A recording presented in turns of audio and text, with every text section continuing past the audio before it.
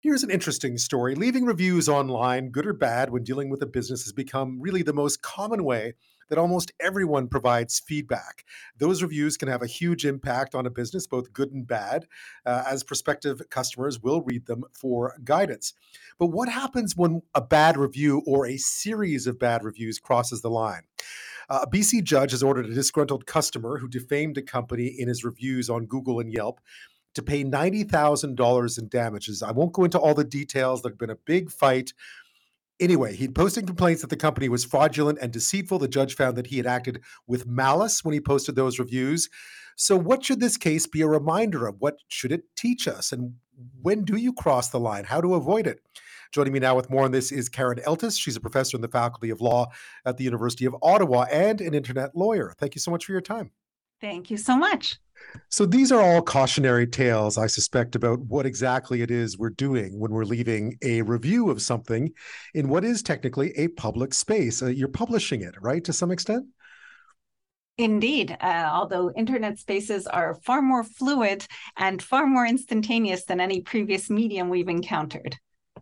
So what are some of when can we get into trouble? Because we know that lots of people leave lots of different kinds of reviews on places like Yelp and Google, and people take those reviews quite seriously, so they can have a real impact on the company in question. But most of the time, they're relatively harmless, I imagine.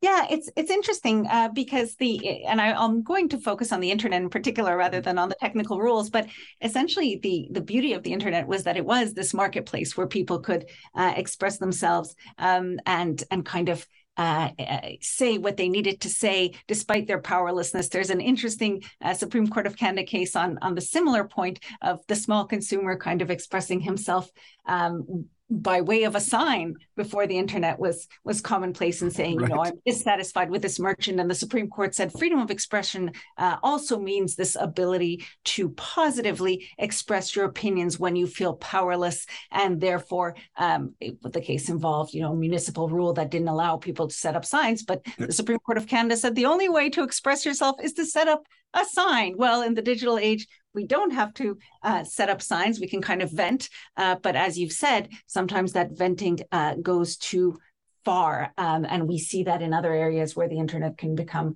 noxious and problematic, such as hate speech and intimidation. So yes, it's a place where we can vent, but we have to be mindful of others when we do so. Yes, mindful is not always a word that comes to mind when it comes to online anger. Now, of course, we see lots of reviews of companies like Air Canada this summer where obviously customers are angry. They leave things that are not exactly pleasant. But where does the line exist between criticizing something and defaming something? Yeah, so it's really interesting because the law of defamation is particularly complex. Courts are trying to strike a balance between, on the one hand, people's ability to express themselves and to express an opinion. And on the other hand, so it's really a balance of competing interests. On the other hand, if we need to, as I've said previously, the mindfulness is of others' reputation. So where is that balance? And that is a matter of context, and that is a factual matter.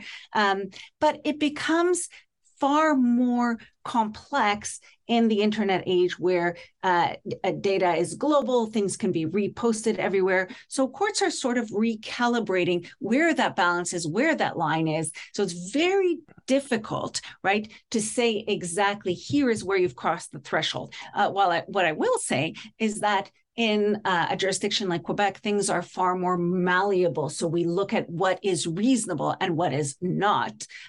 Whereas in common law jurisdictions, such as British Columbia, there's tremendous emphasis on truth. And there's a tremendous emphasis on opinion. So the defense well, this is actually true.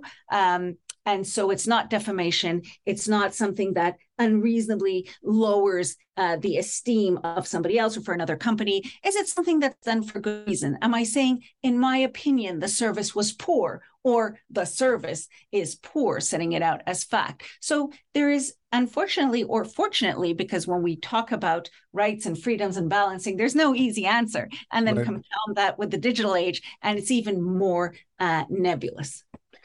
Does the Does the idea of deliberately trying to harm a company come into this as well? Because that can also seem like a pretty gray area. Because if you leave a negative review for a restaurant, clearly you're harming the business in some way because people will read it and think, well, maybe I won't go there. But there must be a line there as well between the kind of harm that's done and how deliberate it is. Certainly, so the bad faith or the intent in lowering esteem is a factor, and again, there are all these complex tests, but that is certainly something that in common law jurisdictions that are very pigeonholed will look at in particular. And even in civil law, and this is a bit of a fun fact. So in Quebec, it's possible for you to say something that is perfectly true, but the court will still find that it's unreasonable to have said it because you've done so in a manner that was expressly aimed simply at lowering the esteem of another. So definitely having that context of where you're saying something and you're doing so with the express purpose of lowering the esteem, you're doing it in a malicious manner, certainly when you're expressing an opinion rather than the truth in a common law jurisdiction, that will be particularly problematic. Of course, Quebec has the civil code. The rest of the country operates mostly under common law. If listeners would like to know, and so I suppose you have to be particularly careful when leaving reviews in Quebec to some extent. But just broadly, what sort of advice do you give to people then when they're sitting down to hammer out that if they've had a bad experience with a company, for instance, they believe that in their own mind, they're right, that the truth is on their side, and they sit down to hammer out a really nasty review about something. Where is the line? I mean, we spoke about this earlier, but what should you be leery of?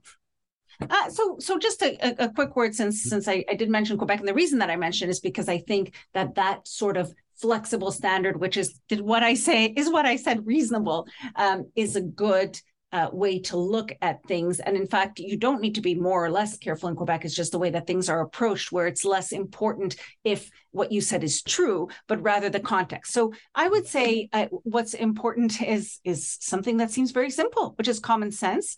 And to put it in the words of one Canadian court, contextual reasonableness, right? That's really important for people kind of thinking was what I've said just as a not as a matter of advice at all, but just as a matter of common sense.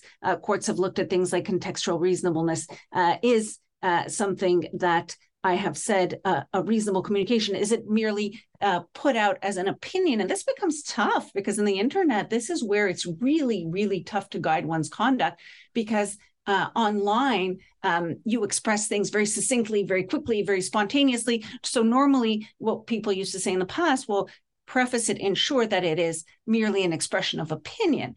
And so that limits the potential damage, right? But the internet, the digital age is not as rigid. And so we're in this changing technological and societal landscape.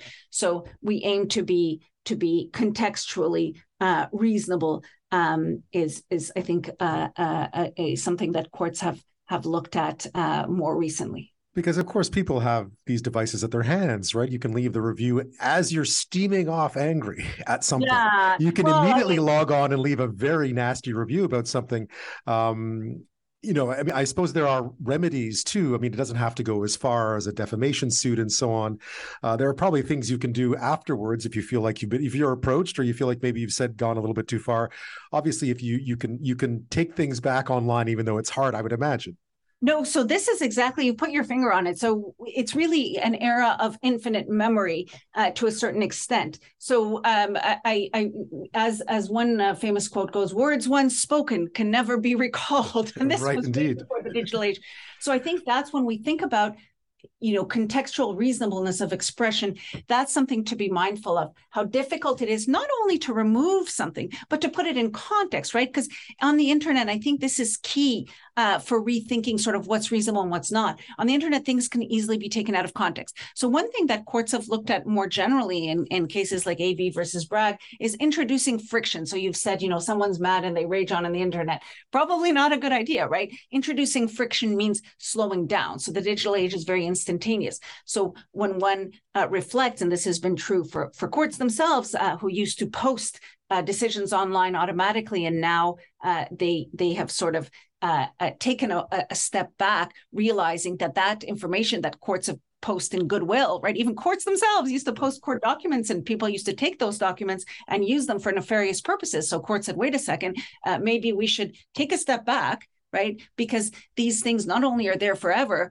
So someone, for instance, who sued their employer or sued their landlord and won, nonetheless, that case is on there, so that person may never be able to find another apartment.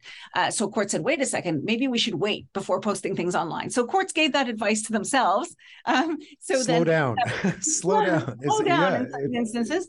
So that's an interesting perspective that I think can't do any harm, given what you've said, which is indeed this potential not only for infinite memory, right? That'll be there forever, but that'll be circulated and decontextualized, which makes things like the law looks at truth, right? And normally in defamation, common law provinces, truth is really important, whether the words were true or not. And on the internet, this mode of communication kind of makes that more difficult. So makes these guiding posts more difficult, which is why friction is helpful. Karin Eltis is our guest this half hour. She's a professor in the Faculty of Law at the University of Ottawa and an internet lawyer.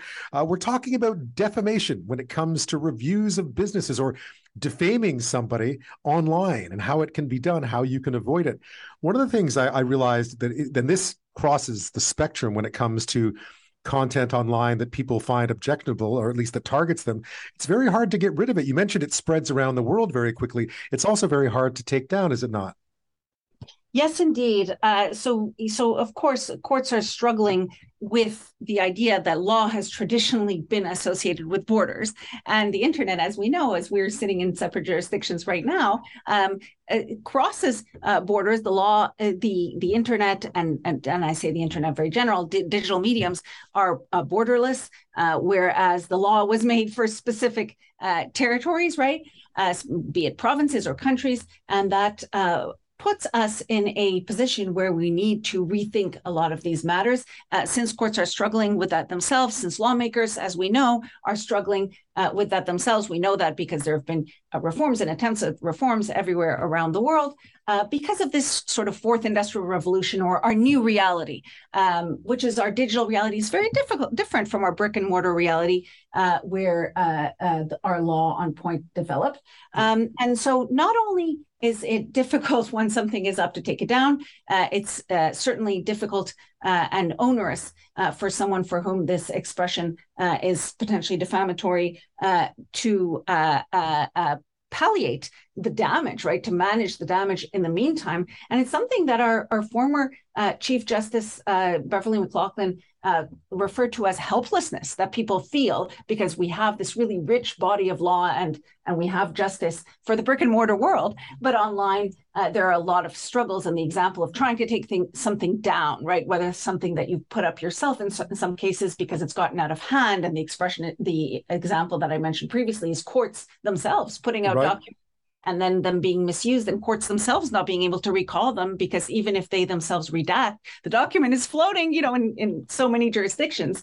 So courts themselves were having trouble, all the more so for, an individual or a business who has been defamed. So there's this helplessness that is doing what the New York Times has called sort of a craving for internet justice, because people are kind of trying to figure out, and we're in the process of figuring this out, how to apply these wonderful rules that we've devised for the brick and mortar world that are out there and that are still helpful, but how to enforce them in practice in this really porous, borderless, and instantaneous medium. So these are things to keep in mind when one is reflecting on this, and the flip side is a balance needs and is being found, although somewhat slowly, which is why we do need friction and mindfulness between this very important, what our court has called the lifeblood of democracy, the freedom of expression, right? The importance of which the internet has enhanced to a certain degree, and the right to protection of reputation and dignity, which, as we've seen, and freedom of expression on the other hand, because if you're being defamed, you're being chilled,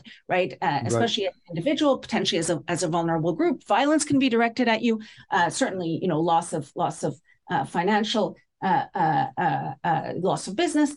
And so the consequences are tremendous. And I think the difference, and this is what we need to keep in mind, is how fast this can happen, how far it can go around the world. So you may have, very generally an injunction in one jurisdiction. By the time